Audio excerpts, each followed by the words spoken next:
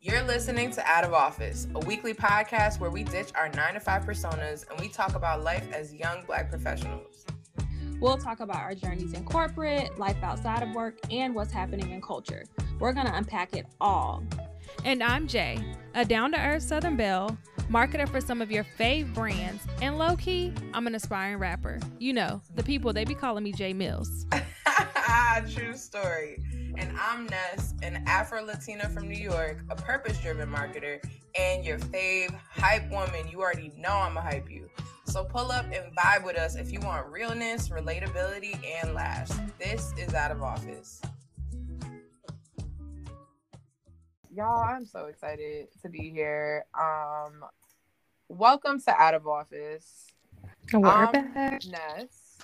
And I'm Jay. And we're here to keep it real after work. And we have a really awesome, timely, relevant topic to discuss today. Jay, tell the people what we're talking about. Okay, so I'm sure that everyone that's listening that works within corporate America, nonprofit world, education, wherever you work, you have been hearing about allyship, because given the past year that we've had, and even before that, companies have tried and have been trying to create more inclusive spaces. And with that, they have to make sure that their employees are being inclusive. So there's been an increase in conversations around allyship.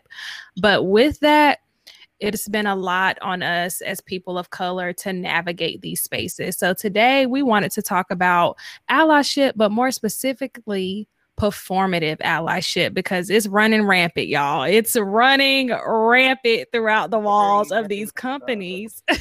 Yeah, and the world, quite frankly. And the world, yeah. For sure. So for those people who might not even know what performative allyship even means, I'm going to give a quick kind of dictionary-esque definition. Performative allyship is based on the idea of self-gratification and does not look at your responsibility within a community. It's disingenuous. For example, merely posting a black square on Instagram is not being an effective ally. That's the bare minimum. Right. You're merely performing with personal gratification in the center of your action. So again, a lot of allyship is giving performative lately, and we want to talk about this actually. And we have an awesome special guest. I'm so excited. I know you've been a little quiet. Julia, say hi to the people. Hey, everybody. Nice to meet you. Nice to meet you, or I guess meet you. And yeah, Jay, you want to read off Julia's bio a little, because I feel like, you know, we got to make it sound real official. Like, Julia is awesome. She's a good friend of ours, but we want to read off her bio a little bit, you know, just so y'all get to know her, and then she'll introduce herself. Of course, I can do that. So Julia is someone that we know from work. So Julia, thank you again for taking the time to join us on our podcast. But Julia was born and raised in Toronto, Canada. So shout out to her. She out there in the, you know, land where Drake is from. Have you met Drake, girl? Hey. But she currently works as a brand marketer. So she's also within the marketing function. Shout out to the marketers. At work, she is passionate about building an inclusive environment through her LGBTQ plus club she founded in Canada. So, okay, we have an entrepreneur here, as well as advocating for increased representation in campaigns. Outside of work, Julia volunteers for Out for Undergrad, which is a nonprofit with a mission of helping high-achieving LGBTQ plus undergrads reach their full potential. Okay. If you want to, Julia's doing the work for me. Yeah, we're talking to an ally. But if you want to chat DE&I, travel, craft beers, or fun facts, she's your girl. So Julia, thank you. Let's give her a warm round of applause.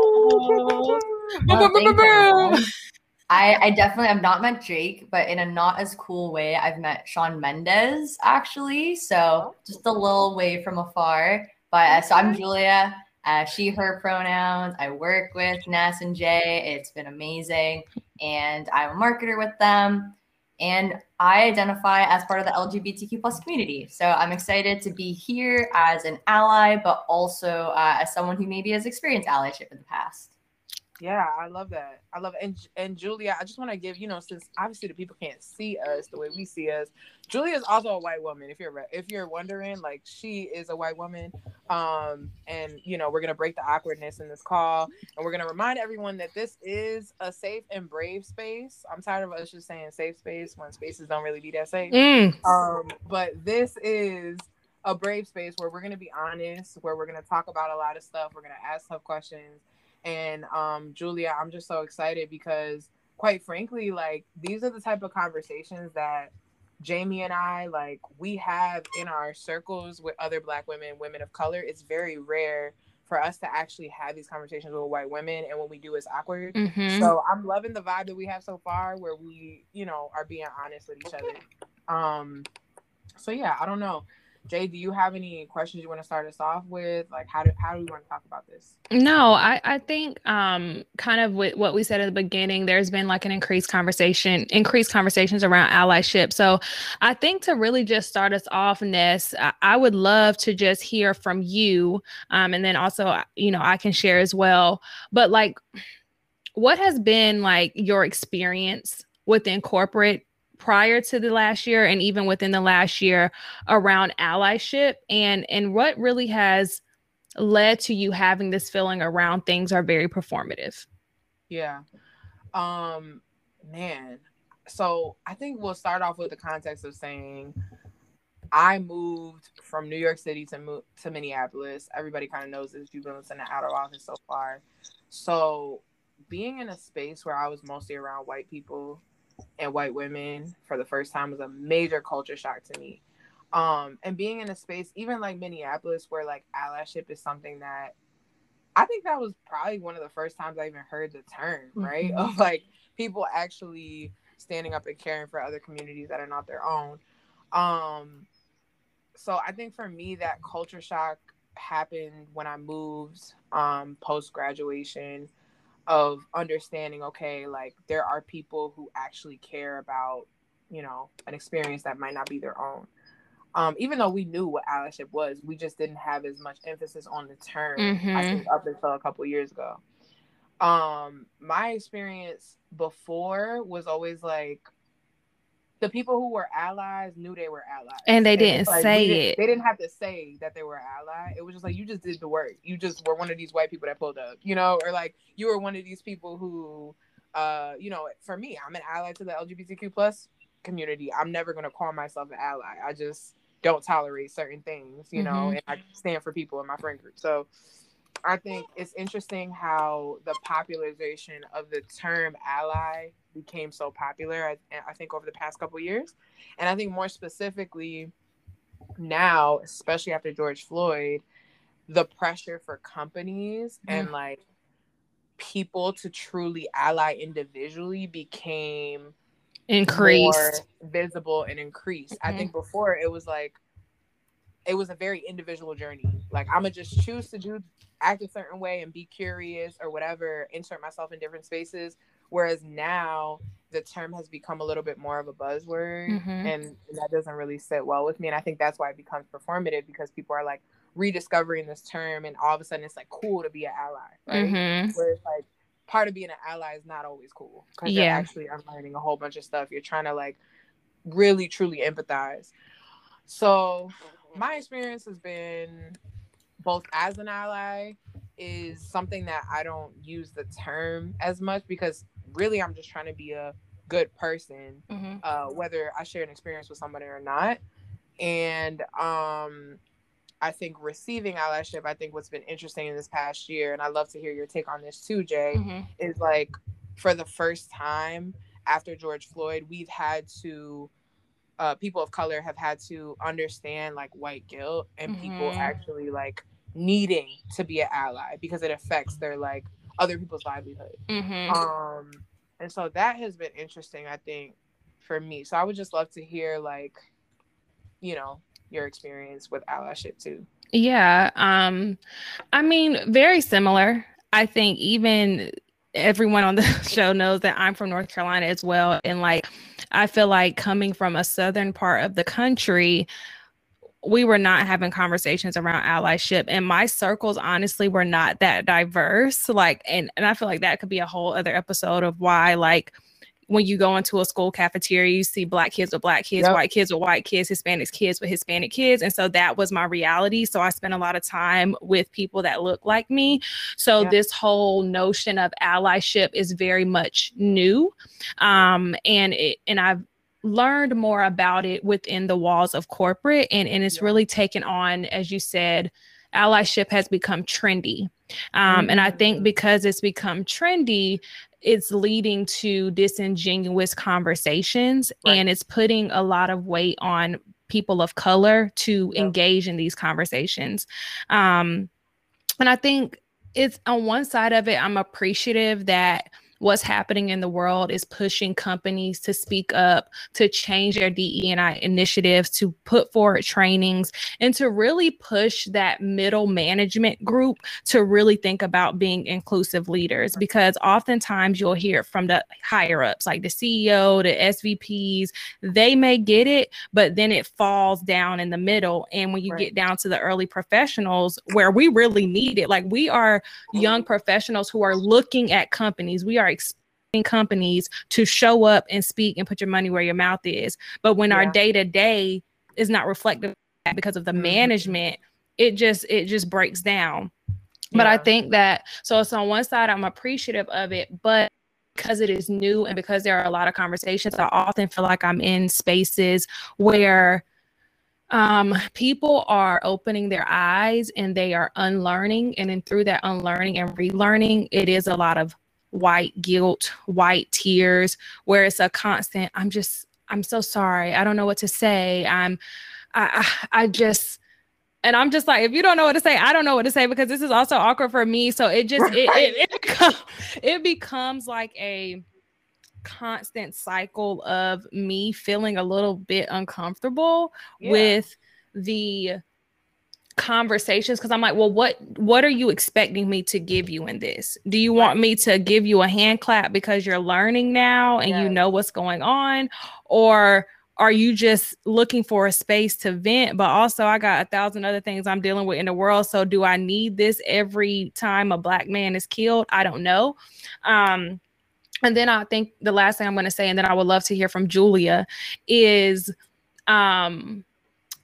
Lord, I lost my train of thought. We're gonna have to cut this part. Oh my God. Girl, it's okay. That happens. Okay, it's a lot. You even thinking about allyship is a whole lot on us. So I think that's we can come back to that. Yeah. I literally forgot what I was about to say. Oh my God, my brain is gone, y'all. It's okay. So Julia, I want to hear more while she's thinking. And I'm sure it'll come back. And when it does, write it down, because you know that's how life works. And we're not cutting this part out because we're out of office and we're here to be transparent and real. Julia, I want to hear about allyship from your perspective. Like, tell me more about, like, just what does allyship mean to you, and then performative allyship. Yeah, of course. I'll start a little bit with how I started to join my allyship journey. And I know you've already identified I am a white woman, and I'd say it definitely took me realizing that I wasn't experiencing privilege out of my queer identity, and that my whole life I was basically in a car and going through green lights. Nothing slowing me down, just going forward, not realizing anything around me. And as soon as I came out as LGBTQ+, I started to realize I had some yellow lights, some red lights, and I was stopping. And when I was stopping, I realized I'm not the only one. People have been experiencing this for so long. People of color, where I had my white skin and was just going about life not realizing anything. And it took me a second to stop, take my blinders off, and realize I need to start being more intentional and look around and observe people's identities and where I have privilege.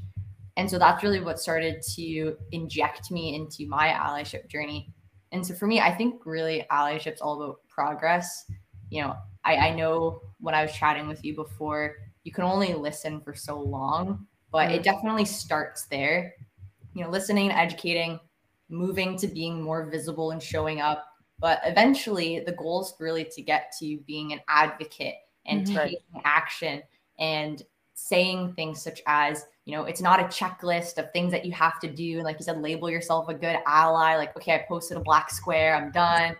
But it's really like the everyday actions that don't just happen in 1 month of the year or like one time of the year. It's, you know, just showing up and making other people feel seen. Like, and I know you're saying it can be exhausting, like having people constantly have the white guilt and white tears, but in some way, I remember after George Floyd, the first time that I did even a little bit of this, which is something that I should have been doing much earlier, was reaching out to my Black colleagues. And I'd heard people say, you know, I don't want to be asked how I'm feeling because how can you imagine? Right. Just saying, hey, this happened. It's hard to balance work in your life right now. And I just want to acknowledge that and say it must be really tough and I'm here for you. That's it. And just acknowledge that. And some people answered, some people didn't, because you can probably imagine, like you said, how many people are reaching out and it's exhausting and, you know, things like that. But just letting people know that it's okay to not be okay right now, especially younger employees. I realized that was a small step that I started doing more often. And I feel like really allowed people to just feel acknowledged, like you said, when maybe their managers weren't or middle managers weren't. Yeah. That's I good. love that. I have a question actually. Oh, unless Jamie, you had something to say.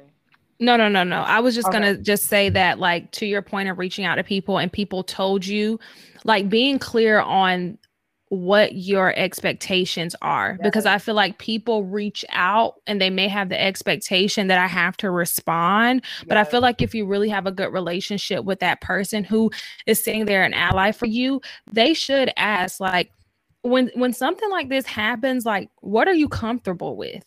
Since there has been an increase in conversations. And what I was going to say when I kind of went blank was that essentially a lot of people are saying, I'm an ally to you. I'm an ally to you. And I don't really actually know how. Like, outside of you reaching out to me, I don't know what you're doing outside of the walls of the company. I don't know what actions you're taking. So I just feel like people should tread lightly with just yelling from the mountaintops that they're allies. But I feel like because companies are pushing it, it's forcing people to feel like they have to say it. And that's where we're getting into this cycle of performative, because I'm like, are you doing this because this is now an initiative from the company, or are you really about this life? Not only that, but I also think people oftentimes they throw out that term because we live in this world that's so polarized, right? Where you literally have like white supremacists, like domestic terrorists, like the people storming the Capitol. You had the Trump supporters. Like, you have people who are like way off one ledge.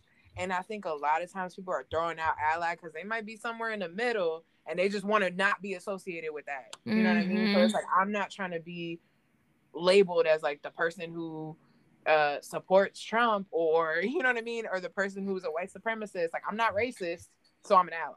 And I think that a lot of times it's like we just live in this polarized society where it's like one or the other, and that other is a long, big spectrum, and allyship is a huge spectrum. And I think people just throw that term out to like disassociate themselves with what's super harmful, toxic, and people who are outwardly white supremacists, you know what and I mean? I think that's problematic as well, because I feel like they're trying to disassociate themselves with that, but they still benefit from the power of white supremacy. So I think it's better to say, I acknowledge that I am benefiting from this system. And while I may not have these crazy like thoughts that I want to go storm the Capitol and like I'm trying to create a white power race, I still I benefit from that. Right. And I think that's more real to me than trying to just like distance yourself, like I have nothing to do with that. Absolutely. And you know, I think I'm interested, Julia, to talk to you about this too, because I think a lot of times I notice with like my LGBTQ fam, it's like I feel like they've been talking about allyship for a minute. You know what I'm saying? Like the term allyship. And a lot of like, even with companies, like a lot of their programming and their membership is like, you have allies who just want to be so involved with that movement, which is like amazing. That's how it should be. I think anyone who's coming out should have that support. Like, that's foundational, right? Like, we're human. I would love to understand, because I think a lot of times, like, in my experience, I've noticed there's a couple people who like try to equate the allyship experience in a way to relate, which makes sense. But to me, it's like the allyship experience with race and the LGBTQ plus community is a little bit different. Mm-hmm. And I just kind of want to talk about that and hear your perspective, Julia, on that, being from the community as well. No, of course. Yeah, it's definitely something where I always like to think about it, the fact within marginalized communities, you still have visible marginalized communities and invisible marginalized communities. And so I think the reason why allyship has been around for a minute, like you're saying with LGBT plus community, is for us and for most people, because this isn't the same experience across the entire community, you just don't know. Sometimes you gut check, like you don't know how people feel about the community at most times. Like you could have somebody who's this kumbaya person, but as soon as you come out or you mention like I'm a girl and I have a girlfriend, it's this complete shift. You almost don't know where you stand with somebody. That for the community, for a huge part, it was just visible allyship. Like I need that sign, I need that progression. Like so when I had one of my first internships, I actually opened my laptop and I just come out at this time, and there was a pride sticker on my laptop, and I literally asked my mentor, did they lurk me? Like, do they know? Like, did they put that there to say, hey, it's okay? But they said no, it's just on everybody's laptops. Just like we're setting the standard. Setting the standard, exactly. But I think that's the thing where, with the Black community or people of color community, you can't closet yourself as part of that community. But that's is the problem too. Like it's not a right or wrong. It's just, sometimes where you stand with people, and you can see how you're treated versus other people are treated. And that's where potentially you just knew, like you said, who were the allies and who weren't the allies. The allies were the people surrounding you and helping you and empowering you. And the other people just didn't take part in your life or were negative about it. That's probably where people wanted to, throw stuff in the water and see what stuck, to say, hey, like, come out of the dark. Tell me if you're an ally. I need to know, because I need to know if I can and share something with you or not, because I don't know where I stand. Yeah, because it's so, that's so personal. Yeah. And I agree with I love what you said, because it's like a lot of times the issue that I have with people trying to equate the two forms of allyship is, you're right. It's like, I cannot hide that I'm Black. You know what I mean? Like, I literally can't hide it. Like, we walk into spaces where you cannot hide that. And it's a matter of like survival sometimes. So I think that's just very interesting. And then also I think it's interesting that throughout the entire the history of the movement, like there's been a ton of intersectionality. You know what I mean? Black women, Black trans women, like led a lot of that movement. So you can't not acknowledge like intersectionality. But I think with race, it's like there were with both movements, there were whole systems in place. But then like with race, you literally had slavery. Like that is one of the main systems and institutions that is now, materialize in a different way. So one thing actually I'd love to touch on is, especially with intersectionality, like you're saying, if you go back to the beginning of the gay rights movement, which is what it was called way back when, it was, like you're saying, people of color, transgender activists who were putting their lives in danger. And like you were saying, people who were either Latinx, Asian, Black, who were leading this movement, transgender, they couldn't hide the fact that they were Black. They couldn't hide the fact that they were a person of color. So if they also had to unravel the fact that they were part of the community, they were transgender, the whole idea of disclosure and that they had to let people know. Some people were saying, I already know that my life is in danger because I'm a person of color. But what if I add this other aspect of putting my life in danger because I'm part of the community? And it just, the two, like you're saying, the intersectionality, there are people who have both. That they almost needed one form of allyship when they couldn't have the other. So it just sometimes goes hand in hand. Yeah, that's so good. And I think even Julia, being a person that you're within a community where you need allies, but even within that community, you have to ally for people within that community, because the Black LGBTQ experience is much worse. I think when you look at everything, there's inequity in every aspect, whether it's healthcare, education, corporate America. But when you double click into that, Black people are always going to have it worse. It's those compounding effects of the inequity. But I love when you talked about putting their lives in danger. And as we're talking about allyship, what came to my mind, and I believe it was a conference that we had at our company where someone talked about, I like the word accomplice over Redmond, yes, the president of the NAACP, accomplice. And when I think about that, she said we don't need allies, we need accomplices. And I think about, to be an ally, to be an accomplice, it truly does take courage. It at the core of it is courage, because you are going to speak out against the norm. You are going to speak out against what the world considers to be true. When you're going into your conservative grandfather's house who has grown up thinking that Black people should be the bottom scum of the earth, and you're going to speak up, you could be disowned.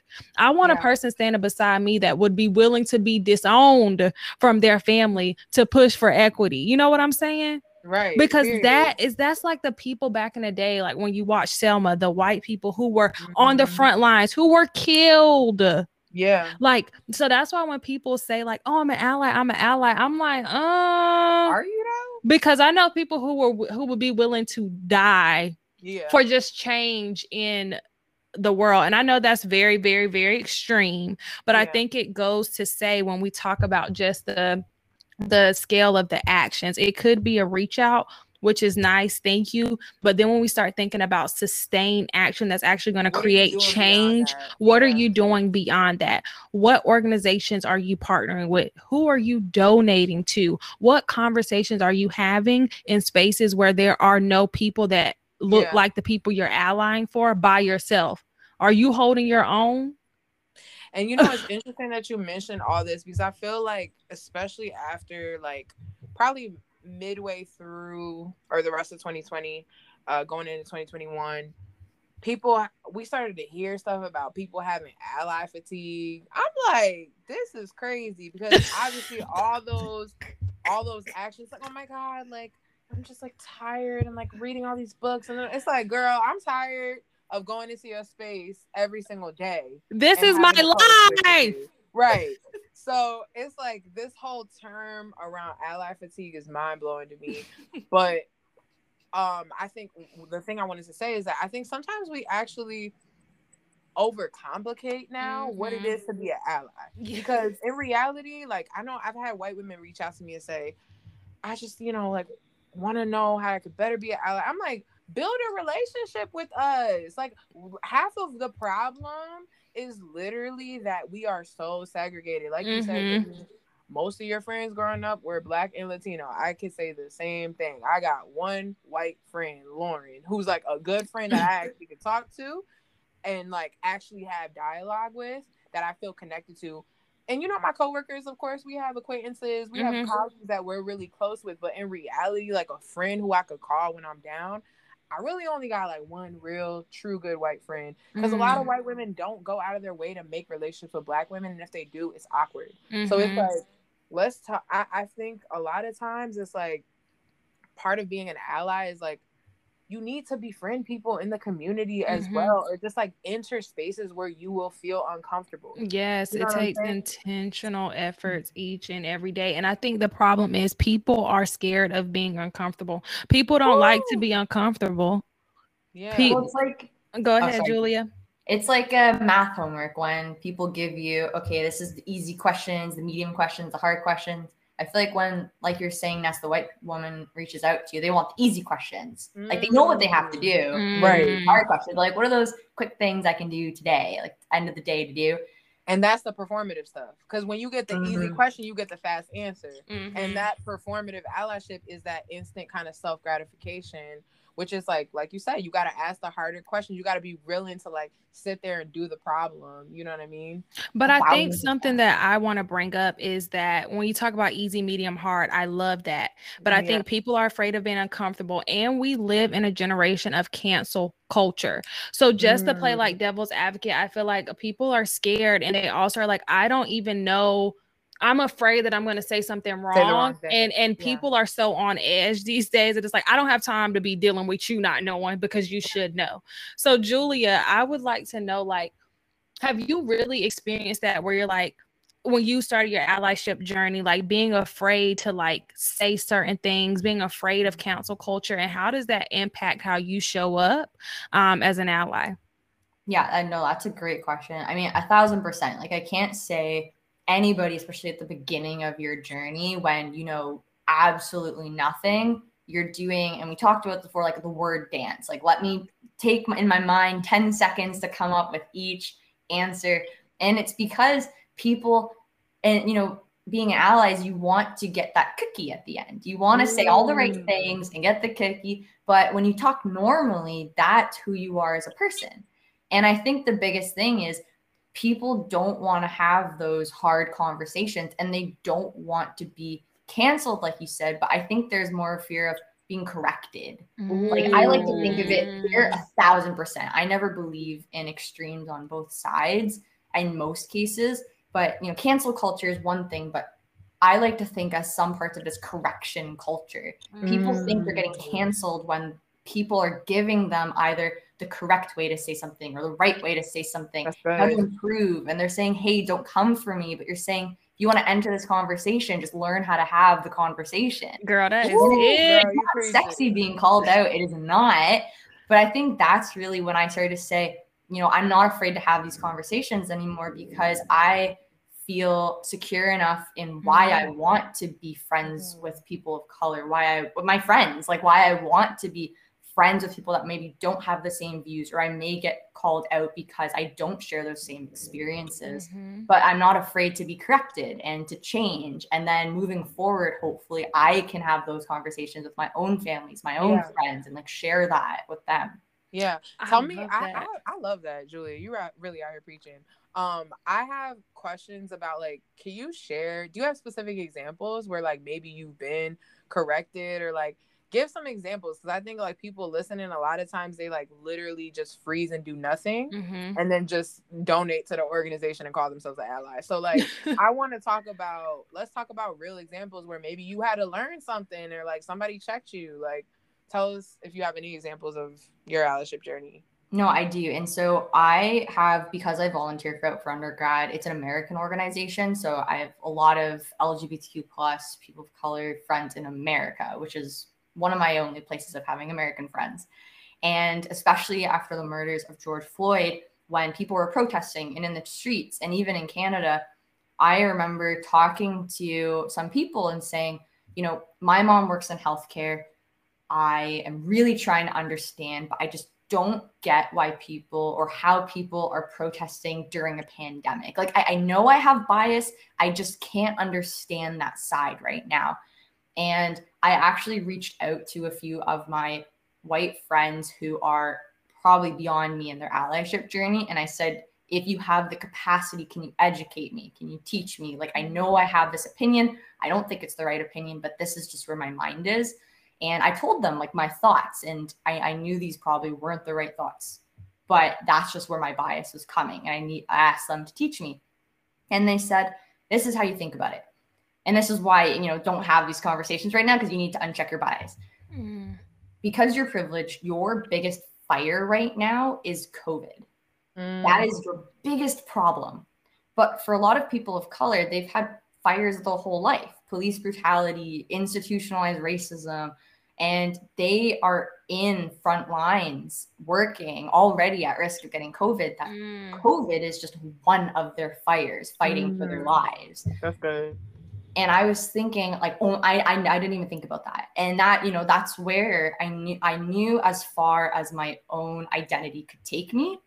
And I had been in conversations where it was just other white people agreeing, saying like, I don't get it. I don't get it. I don't get it. And I said, I know I need to be corrected because I don't think this is the right way to be thinking. And they checked me and they told me why that was wrong. And that's when I realized, you know, I had to be corrected and I had to have my thoughts changed so that I could hopefully teach other people, hey, don't think about it this way. Like, think about it from this perspective. So you think that there's value in like white people talking to each other about this stuff too? That's the other thing that I learned, and I bet I've done this in the past, is, you know, expecting Black people to teach you how to be an ally and asking them, like you said, to take time out of their own lives to teach you how to do it. And I said, you know, there are so many of my friends who are white but already fighting the fight and doing a better job than I am, like I can learn from them, because I also understand they were probably in my shoes just a few bits ago, that if they have capacity, they can help me. But I think that is something that happens all the time. And I experience it on one side in the LGBT plus community, with people setting up calls with me saying, can you teach me how to be an ally? And I'm happy to do it, because I know I have a lot of privilege. So I'll take my privilege and help benefit other people. But I don't think it's right to talk to Black people and say, can you teach me why you're upset right now? Like, that's girl, something. Don't do that. Don't do that. So Julie, I love that, because when you were talking, I'm like, by you going to another white person, it's like taking that weight off of the community. But you've mentioned a couple of times, like, they're further along in their allyship journey than I. What allows you to say that? Like, what actions have you seen from these people to say they're further along? And then I would love for you to talk about what maybe are you seeing from people that is causing everyone to talk about for performative allyship? And have you had to check some of your people because they were saying or doing some things that were a little crazy? Definitely a lot crazy. But yeah, I definitely think, especially with myself, I think I was in the point where I was educating myself. I was learning. I do think, though, that at every single new aspect, you need to educate yourself again. Just because you've read one book or you read one article doesn't mean you're now educated for every single thing that happens to a marginalized community for the rest of your life. And so I think for myself, especially with police brutality, I was not educated. I was definitely a checked out ally, where I went to some of those courageous conversations we had at work and heard people say they'd gone to the one the year before. I didn't go to that one. And it wasn't until the murder of George Floyd that I did start to educate myself more, even though I felt like I was learning about other aspects of the Black community. And I think it's just important to realize that just because, you know, you understand, oh, okay, this is racism in a workplace, when racism happens at this time or this event or that, you can't be fully educated ever. And so I knew that I did not have enough learnings about that. And a couple of my friends had already been from before. I remember seeing them at marches, seeing them on the grounds, like before George Floyd, and saying, okay, they clearly are in this space a lot more than I was. And I need to also realize, just because I have been on my own allyship journey to a certain extent, I'll never stop needing to educate myself. Yeah, you'll never stop learning, period. I feel like that's just a life thing. Like, if you ever get to the point where you feel like you know everything, then you're missing something. Exactly. Because it's even to your point, every experience is multifaceted. There are so many different things that are impacting Black and brown people, the LGBTQ plus community, that, to your point, one article isn't enough. And I'm afraid that that's where people are starting and where they're stopping. And they're doing it when it's popular, when it's trendy. And then another reason why I struggle with, you're saying you're an ally, but just forming relationships. Are you talking to me outside of this? Are you reaching out to me just on a regular Friday afternoon to see how I'm doing? That's like, it's just so much to it, and it's a lot. And I know everybody has their own personal lives and everything going on. So like, number one priorities are probably not to be checking on my Black friend at work all the time. Yeah. But there's so much to it. It's so nuanced.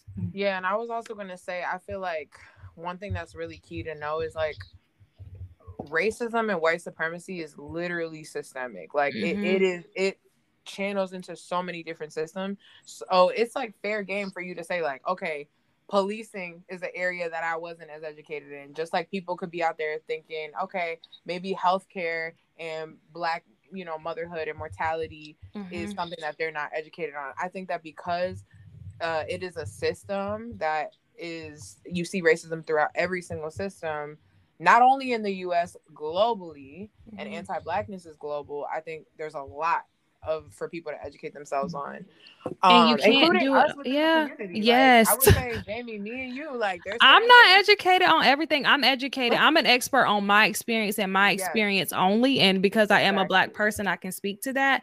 But I think that it shouldn't even be the expectation that allies are experts on everything. But I think because it's so systemic, we need people in every place chipping away little by little. So if you get into policing and that's something you're passionate about and you want to head all the way in on that, do that. Healthcare may not be your thing, but I believe that if you are chipping away at one thing, your knowledge may not be as strong in one area, but your just support for that community will be there, and you will speak up when necessary. And that's the thing. I feel like even a good step for allies is like, what are you passionate about in life? So if you're a freaking parent, how about you learn about how anti-Blackness affects schooling? You know what I mean? Like, how about you learn about children's books? You know what I'm saying? And how there's no children of color in children's books. How about you teach your kids? Like, I think there's so many opportunities and ways, and like, that's why it is outrageous for people to be asking, oh, what can I learn about? It's like, no, find it, because we're in the world of Google. It's enough. One thing I wanted to hit on, Julia, because I thought it was really interesting, you talking about, obviously you mentioned that you're Canadian, and I think a lot of times there's like this idea that allyship as it relates to race is just such a US centric thing. And again, as a daughter of immigrants from Dominican Republic, which there's a lot of anti-Blackness rooted in our culture, I'm always trying to check people and be like, let's stop making this a US only thing. Like police brutality, the reason why George Floyd became a global movement is because you started having people in Europe, in Canada, in South America, everywhere, even in Asia, protesting about this, because police brutality is also global and anti-Blackness is global. So I believe that, but I would love to hear your perspective on like US versus Canada, or even just globally, and privilege spoken to that way too, because I've had conversations with people who are like from Europe and they literally have no concept. I mean, do you remember when we had that project and there were people that didn't even understand like the diversity stuff we were trying to do, because they were like, I'm from Europe and we don't even talk about race, you know? So I would love to hear your perspective being Canadian about that. Yeah, no, definitely. And I actually, when the both of you were talking a second before, one thing I just thought about and we can maybe get to later was, for performative allyship, it's really easy when people are down and white people still feel at the top, because when it's police brutality or education or healthcare, and you know that, and if you think it's a zero-sum game, you know that you helping will still keep you at the top. But I think one thing that doesn't get talked about is allyship during joy and people's successes and happiness. And like, that's just one thing that I've loved seeing more. I see it, we talk about it in the LGBT plus community, of positive storylines for transgender people not being murdered at the end of the show, but also, you know, Black girl magic, Black boy magic, seeing people succeed. Like, that's also something where allies need to be there when people are doing amazing. And yeah, maybe you could take your spot, but that's part of allyship. Sorry, I just wanted to mention that. I love that. Love it. But yeah, so with Canada, it's definitely something, and I've heard it when I was even talking about allyship in our own company, where people said, you know, but we're not like the US. Canada doesn't have issues. Like, we're Canada. We're the nice people. But I honestly, no, it's not true. I honestly think that every country has oppressors and people who are oppressed. And I recently read the book Caste, so plug if anyone wants to read that. Great book.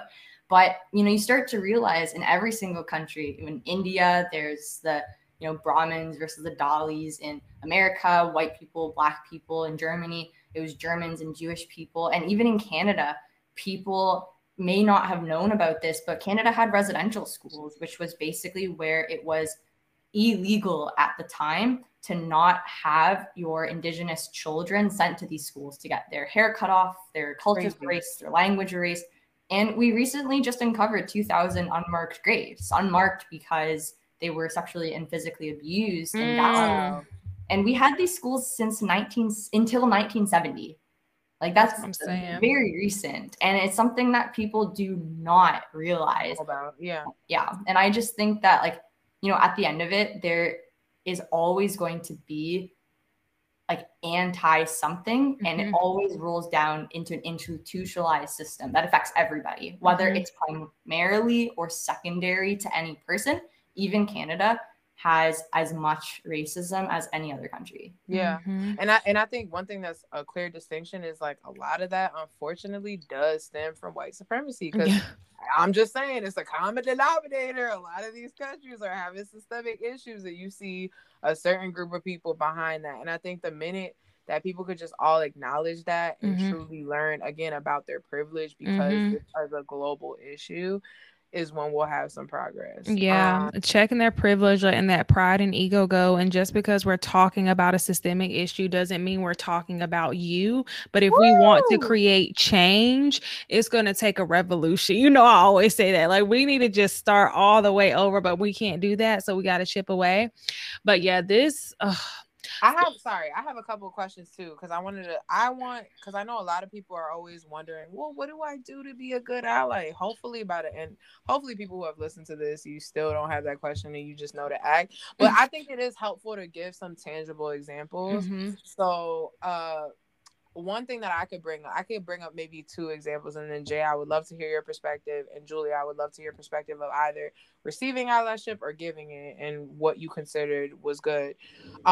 You probably don't even know this, Julia, but one thing that always resonated for me, you just talked about how like you have to be there for the wins and the good as well. I made a post on LinkedIn one time, and I don't even think me and you knew each other that well. And I said at the end of the post, it was about this brand action that I had done. And at the end of the post, I said, Black marketers matter. And, you know, I was being my revolutionary self. And Julia was someone who I didn't even really know personally, and literally commented and said, Black marketers matter. And I was like, oh, you know, and that simple comment made me think, oh, she's with it. You know what I'm saying? Because like you have white people that stumble out of saying Black Lives Matter.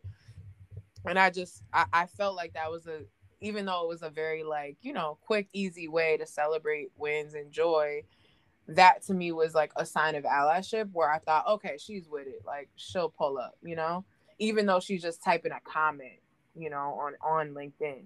So that was an example that actually made me think, okay, you know what? I think she could be an ally. And then seeing obviously the way you've shown up in different ways. So that's like one example.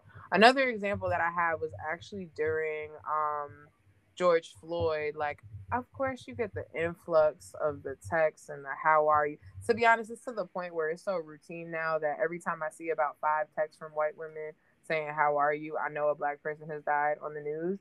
And it's sad that we're at that point because, again, it's giving performative. But there was a time where one of my colleagues, who we weren't even that close, and we don't really talk much like outside of work, but she was straight up like, what do you need to take off your plate? Like, I will take it and I will do it. Like, she even canceled the meetings for the week and was like, I'll give you back time because I know you're probably grieving.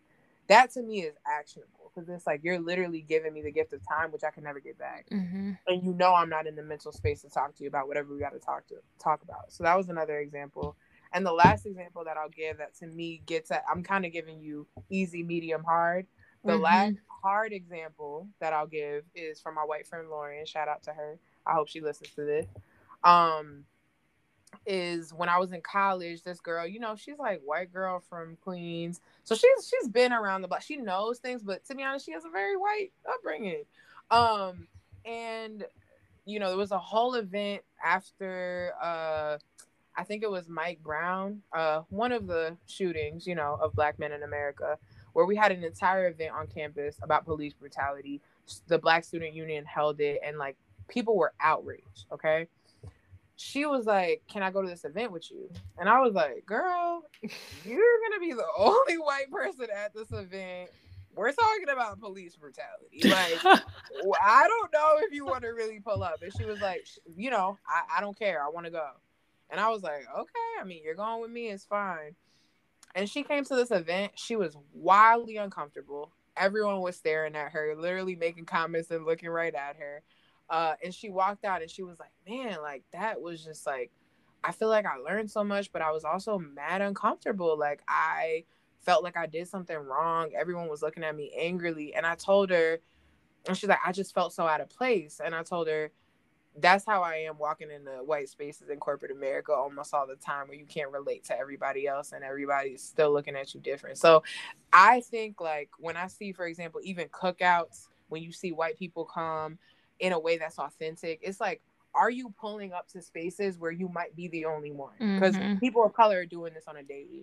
People who are of the LGBTQ community are pulling up to straight spaces on a daily. So it's like, how are you actively putting yourself in environments where you will be the only one, you will be looked at weird, you will be scrutinized, and you will learn. So those are the examples I'll leave with easy, medium, hard.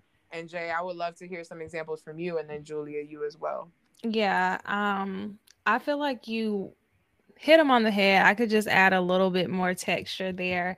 I think easy, and we kind of mentioned it earlier in the episode, but I love it, is just forming genuine relationships. Like, you know, it's going to take time. And think about any friendship that you have. It took time, but reach out to me in the good times. Yeah. Reach out to me when nothing is going on. Just set up time. And we don't even have to talk about work. Like, what is your story? Right. What is something I don't know about you? That watch the shows that I watch. Yeah, like Insecure. Yes, like watch a show that I don't watch, so that when I pull up to a meeting and everyone's talking about their favorite shows, I'm not the one saying I watched The Chi and nobody knows what that is. So it's just like, it's very simple, but like, try to form relationships with me and let the fear of judgment go. I like that people need to get over the fear of cancel culture. It's really like this fear of correction, because the correction is only meant to serve you so that you can continue to serve others. So I think that is a big part of it. I think, as us being marketers on this call, I'm going to speak about what you can do in your workplace. Advocate for work that you are working on. Like, make sure that you have diverse representation. If something looks off, it should never make it an ad age and people are going in on social media, because even if there are no Black marketers or people of color in the room, there should be some people in the room who are educated enough to speak up and call out the fact that you shouldn't have blackface on this character. Ooh. That's being an ally. Another thing for me is, you know, when it's trendy, we're seeing the Black squares, we're seeing the Black Lives Matter posts, but kind of a part of this is moving in silence. Everybody don't have to know everything that you're doing, but if you are doing, that is okay. And your doing could be acting with your wallet. You could have a recurring donation to the NAACP every month. It could be signing your child up for a nonprofit focused on bringing people of color books into your home, or you're now taking steps to educate your children. You're bringing your children into the journey so that they are aware. It could be you pulling up to like a diverse space, like a freaking dance class. Yes, Zumba. Go to Zumba.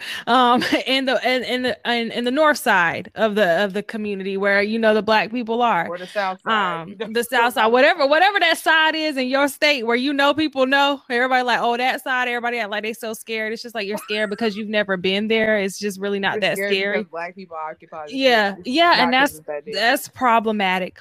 And the last thing I will say is, we saw last year, there was a whole deck of what companies did. Some made just like some Instagram posts. Some made these financial commitments.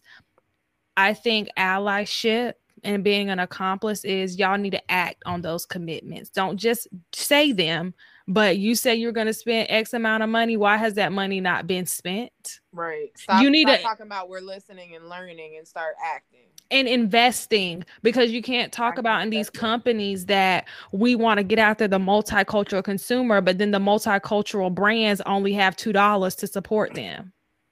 You know what I'm saying? Like, you have to invest. So I think, and as people, you have to, like, if you're doing individual allyship, like during Juneteenth, I saw a couple people pay some reparations to my Venmo. Like, pay your Black people, pay them for their time, compensate them. Yes, I started talking about like institutional, but I'm just saying, like, elevate Black workers, promote them, pay them. Like, it's so many different things that you can do. if there's somebody that you work with and you know she's not getting visibility for her work, elevate her work. Yeah. Send it to people, senior leaders who are watching. Like, it's just little things that it doesn't require a lot, but that is more meaningful than just like a reach out telling me I don't know what to say. So Julia, I would love to close with you. So for anyone that's listening, what is a message you have for other allies and white women who may be listening, and what they can do? Well, the both of you touched on so many great ones that I was crossing off my list, but I think the biggest thing then that I want to do is specifically within white spaces, or where you're doing allyship when no one's watching and nobody is looking at you and expecting you, and you're just doing it for yourself and to educate others. And so I think a lot of this happened when, you know, I'm white, I have a white family, my white family has many white middle-aged friends, and they would come over and everyone was talking about Black Lives Matter and protests. And my stepdad was saying, you know, oh, X loves the environment and X loves TV and Julia loves human rights. And I'm like, well, that's not a hobby. That's like a standard in our lives. And we were not human rights. No, that's funny. That is so funny. Okay, go ahead. Sorry, I don't mean to cut you off. I have a that one got me. But it's really when you're having these conversations and people are saying things and horrible things that you're thinking, you know, I need to say something. I've said too much time standing by, and whether it's words, whether it's beliefs, it's really just backing up your, you know, the Black community that you're preaching, that you're supporting. Are you doing it in those spaces where they're not watching, and you're doing it for them when they're not there to keep you accountable? Because, you know, your family, their friends are going to go into spaces and cause harm if they aren't corrected and they're not spoken to. So that's one that I would definitely say. And like I said, if you don't know how to have those conversations, reach out to your white friends who you think are further along their allyship journey. They probably had those conversations and can share tips. And the second one I say is use your privilege. So many people, like I said, have privilege in certain areas. I have it as a white person. I have it as a professional.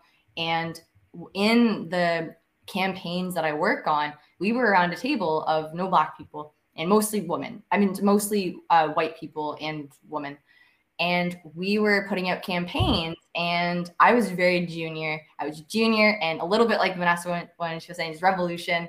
And I was saying, you know, there's only white people in this ad, just calling it out there. And everyone's like, oh, you know, like, it's hard. It's COVID.